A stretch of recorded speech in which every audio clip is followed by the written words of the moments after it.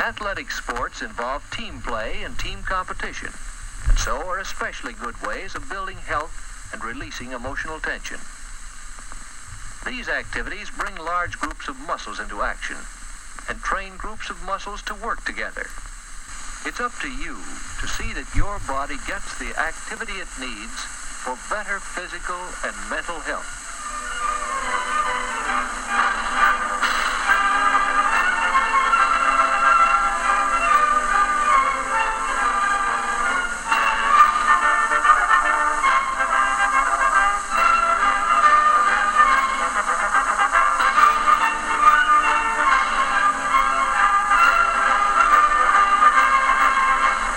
The Scholars in Iron podcast.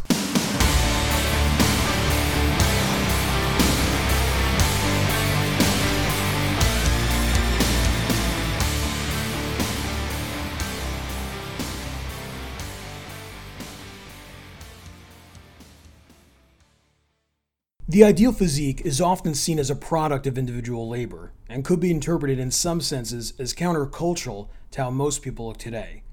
But did you know that in the 1930s, the U.S. government was actively promoting and shaping the ideal masculine physique? It's hard to imagine any administration doing such a thing today. But according to Dr. Rachel Louise Moran, in her book, Governing Bodies, presidents such as Franklin Roosevelt, as well as John F. Kennedy, were spearheading statewide initiatives to get American men looking lean and strong.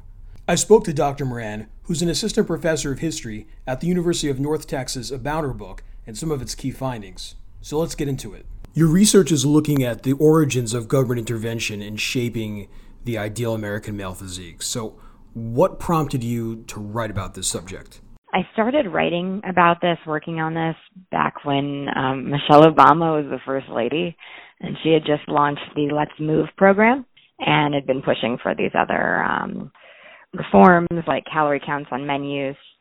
And it's also the same time that Mayor Bloomberg was introducing those bans on large sodas in New York. There was legislation against trans fats, and it really seemed like a few lifetimes ago. But at that time, there was a really big backlash against those moves. So people on Fox News were calling her the French fry police and talking a lot about the nanny state. And on the other hand, it seemed like some of the people who were very supportive of these moves were concerned about sort of quote-unquote doing something about obesity in the U.S. And that seemed to be coming from a pretty moralistic and fat-phobic space. So there was just a lot of tension about what it would mean to legislate some kind of fitness or wellness. Like, was it the government's business? If yes, what were the right reasons for them to do it? What were the right ways for them to do it? What were the right boundaries? So I got kind of obsessed with what that might mean historically. Like, was this really brand new? I looked at a number of movements, basically, in which elements of the federal government were involved in managing body weight. The Civilian Conservation Corps, I guess, is one of my favorite programs to talk about, and I feel like it really gets at this idea of what it means for the government to intervene. If people don't know, basically the Civilian Conservation Corps was a jobs program in the Great Depression, and it took young men, mostly in their 20s, to these camps. And basically they did all kinds of conservation work. So they created trails, a lot of which are still there today. If you go to a state park, they planted lots of trees, that kind of thing. But they weren't just being given these jobs. There was also this really intense social engineering goal. Because the economy had obviously tanked in the 30s, there was a concern that men were unemployed, but it was also this fear that young unemployed men might give up on the sort of American way of life, the family breadwinner model. Maybe they'd turn to crime, maybe they would, there was even fears they would become gay. They would basically just desert the family, which actually was happening quite a bit. So that was tied in some ways to the idea that men were underweight, they were undernourished, they were physically weak. So we really tied this idea of physical weakness with weak masculinity, weak family providership.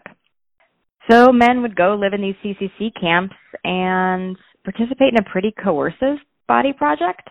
They would eat what they were fed. They would work the jobs, these very physical jobs they were given. They slept when they were told to sleep, and they would do calisthenics.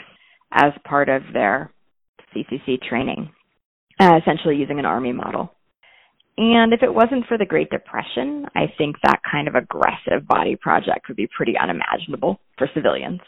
For about 200,000 young men each year that the Corps existed, they complied with this program that specifically advertised it would make boys into men, that was always publicizing how many pounds men gained while they were there. There's one speech where FDR told a group of CCC men that he was just like them, except that they were all gaining about 12 pounds each, and he was trying to lose 12 pounds. That's fascinating. Now, in hearing this, and you mentioned before a so-called nanny state, you're describing something a bit different conceptually, and you use the term advisory state. So could you talk a little bit more about what that is exactly? Yeah, so the advisory state is basically the way that it's my little term, but it's my term for essentially the way we don't always see how the state works. I would think about it in the way that especially public-private partnerships form in the U.S. a lot, like with the CCC. The advisory state is essentially the term I came up with to try and explain that when we think about the role of the state in what we do, we often imagine it as this really aggressive thing. And sometimes it is really aggressive, that there are specifically legislation about what people can do with their bodies when it comes to, old eugenics laws or questions about abortion or all kinds of things. But when it comes to things like weight, what I've found is that the government's there, different, state governments, federal government, different aspects of government, they're there. But it's often really subtle. It often uses models. Essentially, the term is sometimes called nudging. They use nudges to try and encourage people to do certain things as opposed to this really aggressive requirement. So there's a fear, I think, sometimes, especially around men, that if you want to reshape men's bodies, which was really important to the state at a lot of times, in part for those reasons of masculinity, strong masculinity, like I talked about with the CCC, but also because of the idea that you need a strong labor force, physically strong, depending what moment in history it is. And you also need a potentially ready military. And so those things tend to rely on men having a reasonable amount of physical fitness. So you want to manage those things if you're a state. But especially in the U.S. context, there's so much anxiety about not having too big a state. And one of the moments we really see that, I think, is in the Cold War. So in the Cold War, you have this moment where after World War II, there's all these studies that say American kids are physically unfit. There's also reports that come out that talk about the really high rate of draft rejections in World War II. Rejections are actually for a lot of reasons, but the one that people kind of latch on to is physical unfitness. So there's a lot of language about Americans as flabby, as soft.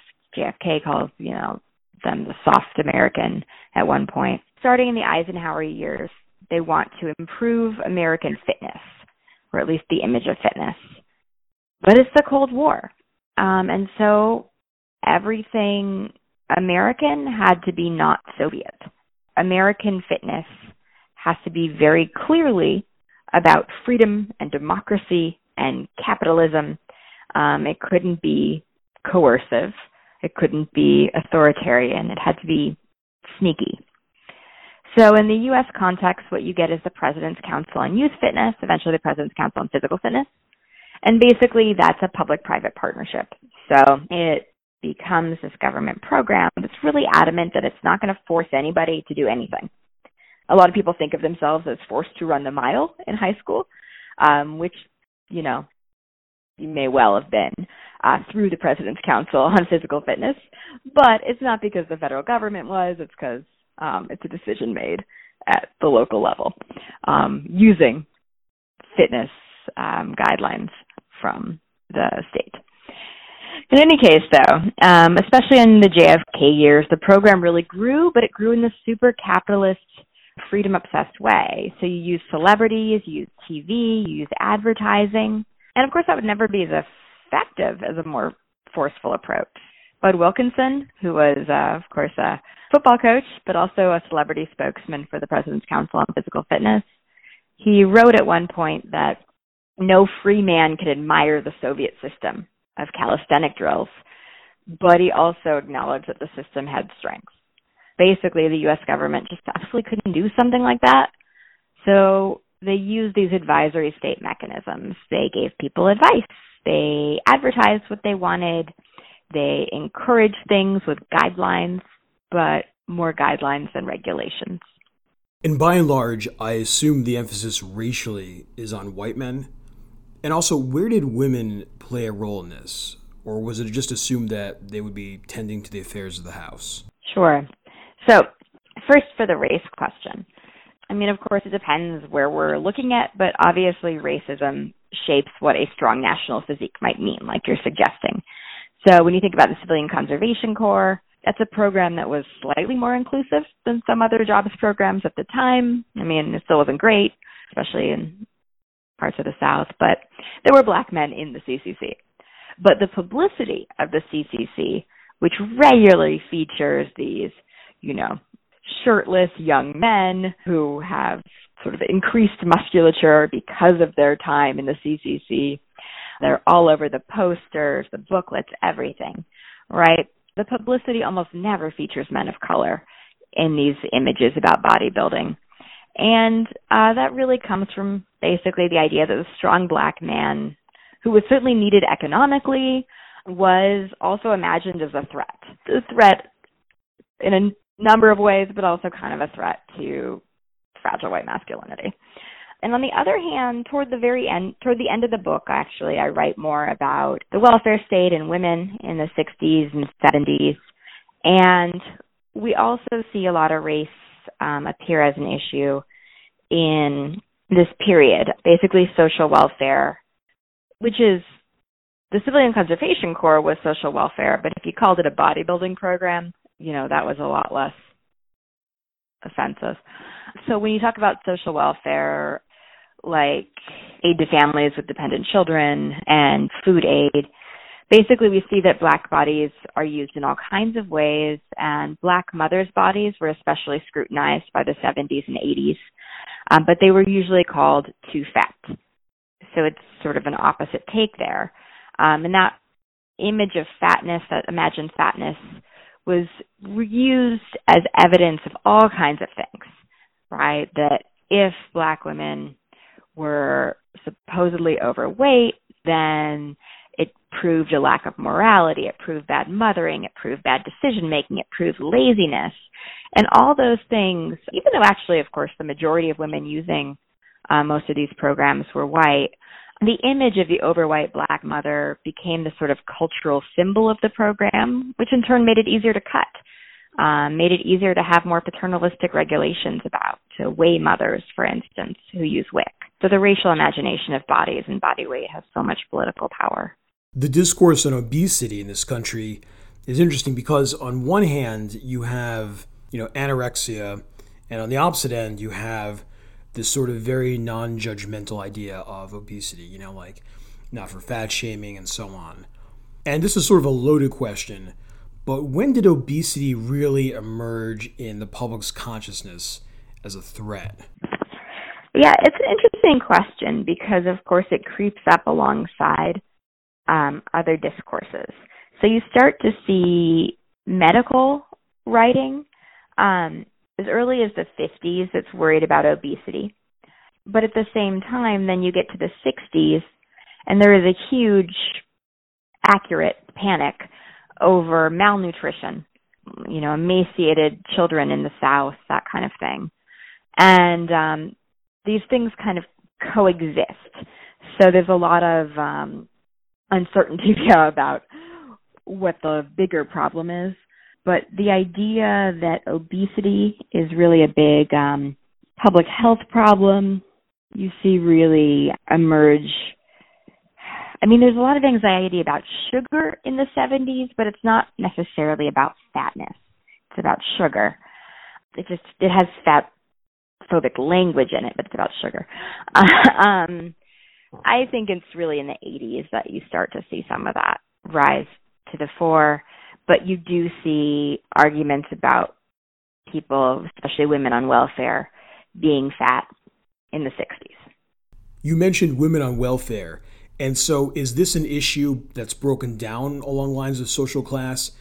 Because when I think of an old school working class person, a miner, a factory worker, someone pretty strong and built, where today I almost feel there's this sort of stereotype of the overweight service sector worker. And so what I'm wondering is, does something like obesity arise with the evolution of the working class at this particular juncture? So an interesting moment, I'd say, would be in the early part of the book. It's actually kind of funny because I did imagine originally I was writing a book about women and weight, and it turned out that a lot of state interest is much more in men and weight because they're more concerned with the remunerated workforce, right, and people who are doing jobs in the paid economy and the strength of workers in the early 20th century. Basically, when you start seeing more white middle-class women in the paid economy in the 50s, 60s, that's when you start to see more attention to women's bodies. And one of the ways that plays out is it in more concerns about the idea that their bodies are soft through things like one thing they refer to as stenographer spread. The idea that your butt spreads out because you're doing the sedentary work all day. You're typing. And that's not about a strong military. That's a fairly aesthetic concern. But it appears in President's Council on Physical Fitness materials as they try to kind of figure out how they talk to adults anyway. So in other words, as women became more visible in the economy, they got more attention, they were more judged in that regard. So was there something different in terms of women's workout regimens versus, the working class man? Yeah. Well, and I guess I should clarify that this has to do so much with the state. So obviously women's fitness and weight was well judged in the early 20th century. If you think about the model of the flapper and 1920s weight loss regimens and all that. But it's just a question of when the U.S. federal government cares about body weight of women in particular. And yeah, I think it has to do with one of the ways that it's explained is often about, in the 70s, they start talking more about healthcare costs, but before that, they talk a lot about absenteeism. So the idea that if people are not fit, they're going to be more likely to miss work and therefore drain the economy. That becomes some of the language that they use. In terms of women's workouts, a lot of the President's Council was really originally aimed at children. I think that's part of the advisory state mechanism. We're already a lot more comfortable with the government telling children what to do or telling us what to do with children than we are with them telling adults what to do. So children become a much easier entering wedge. But also it makes sense that if you're worried about future soldiers and future workers, you want kids to exercise. So early on, they do put forth a lot of programs that are inclusive of girls. So there's very little, in terms of their youth programming, there's not a lot of segregation. There's segregation, though, in the language they use. So there's a series of ads in the 60s, for instance, where the President's Council on Physical Fitness is promoting different things you can do because you become fit. And so they have boys who are astronauts, right, with this sort of the future belongs to the fit. And they have girls who are nurses, mothers, sort of gender expected jobs that they could get, were they adequately fit enough that they could at least thrive at if they were fit. How would the perspective of that generation seem to the present, in particular with the so-called obesity epidemic? So here in America, there's a very consumptionist model. Do as you wish, eat how you please. But in their rivals in the Soviet Union, things appeared a lot more strict. I mean, in the 80s, you had this concept of, the new socialist man, and this guy was jacked. So how would the advisors, let's say, of yesteryear see us and the obesity epidemic of today? Yeah. Well, I mean, I wouldn't subscribe to the language of obesity epidemic anyway, just to get that out there. But I do think that a lot of the terms for what can or cannot be done by the state are just really set by our politics. And I think that they often don't even have to do with the body. So a lot of our language, when you talk about, say, the 2000s and fights over whether or not our freedom is encroached by soda bans, I don't think the majority of people who were fighting about that were actually fighting about obesity or about weight or about sugar or any of these things. Certainly, soft drink companies involved were concerned about their bottom lines. People from a sort of Tea Party perspective were concerned about the government, period, no matter what the thing is. It was quote-unquote nanny stating. So I think in a lot of ways, fitness and, food and all these things are just kind of symbols of these larger fights as opposed to, anybody actually necessarily, or I shouldn't say anybody, but as opposed to the primary concern being about weight itself. It's usually a much larger political and moralistic fight.